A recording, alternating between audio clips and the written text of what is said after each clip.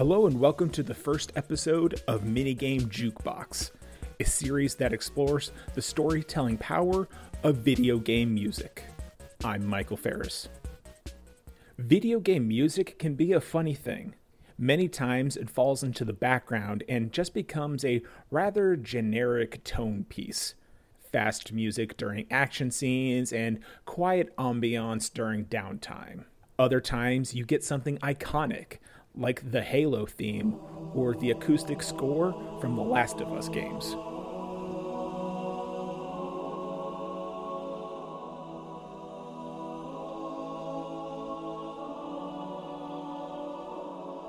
And of course, Nintendo games are full of memorable tracks. Today, I want to go over some of the basic roles that video game music plays to help tell a game's story. First and foremost, music can be the perfect vessel through which a game can establish setting and tone. The Assassin's Creed series is a perfect example of this. The main theme of Assassin's Creed 3 is evocative of bombastic American battles of the Revolutionary period.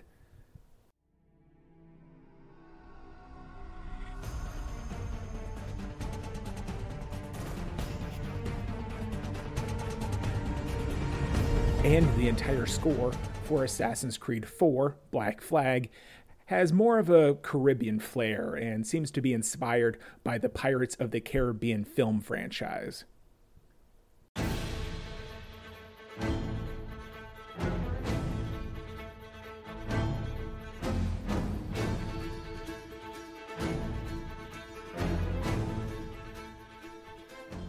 Ghosts of Tsushima has a quiet and somber score that features many classical Japanese instruments.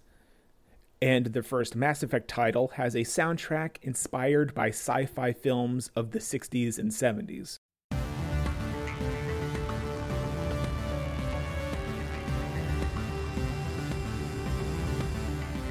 Music can also help tell the story of a singular character or motif.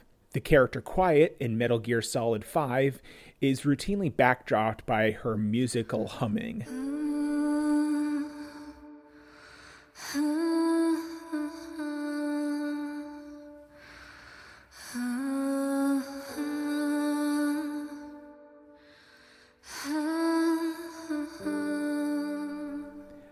The Normandy in the Mass Effect series has its own theme, and other tracks and scenes in which the ship plays a prominent role feature the theme as though the Normandy makes a heroic appearance, both narratively and musically.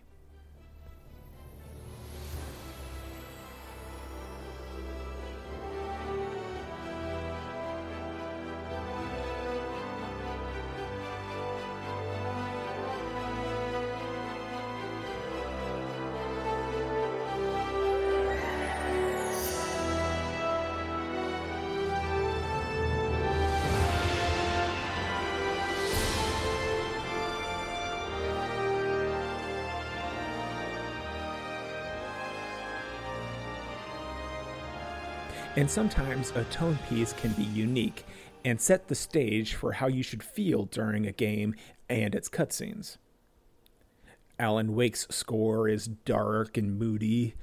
Life is Strange combines a calming acoustic instrumental with a nostalgic twist. And the theme to Sayonara Wild Hearts basically tells the entire plot of the game with just one track.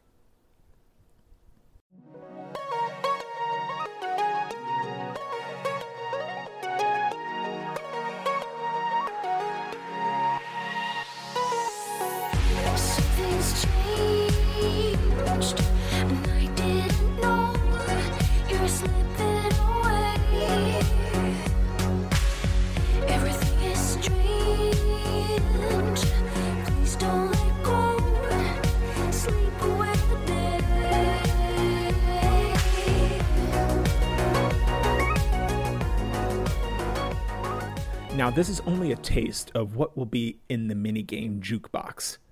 Keep an eye out on the Minigame Twitter account at Minigame Podcast for links to a Spotify playlist for every episode, if you want to listen along with every track in full.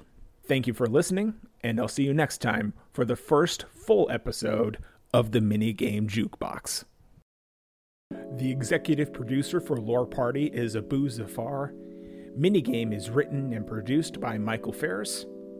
Follow Minigame on Twitter at Minigame Podcast, and follow Lore Party at lore_party. Visit Lore Party at loreparty.com and email Minigame at minigamepodcast@gmail.com.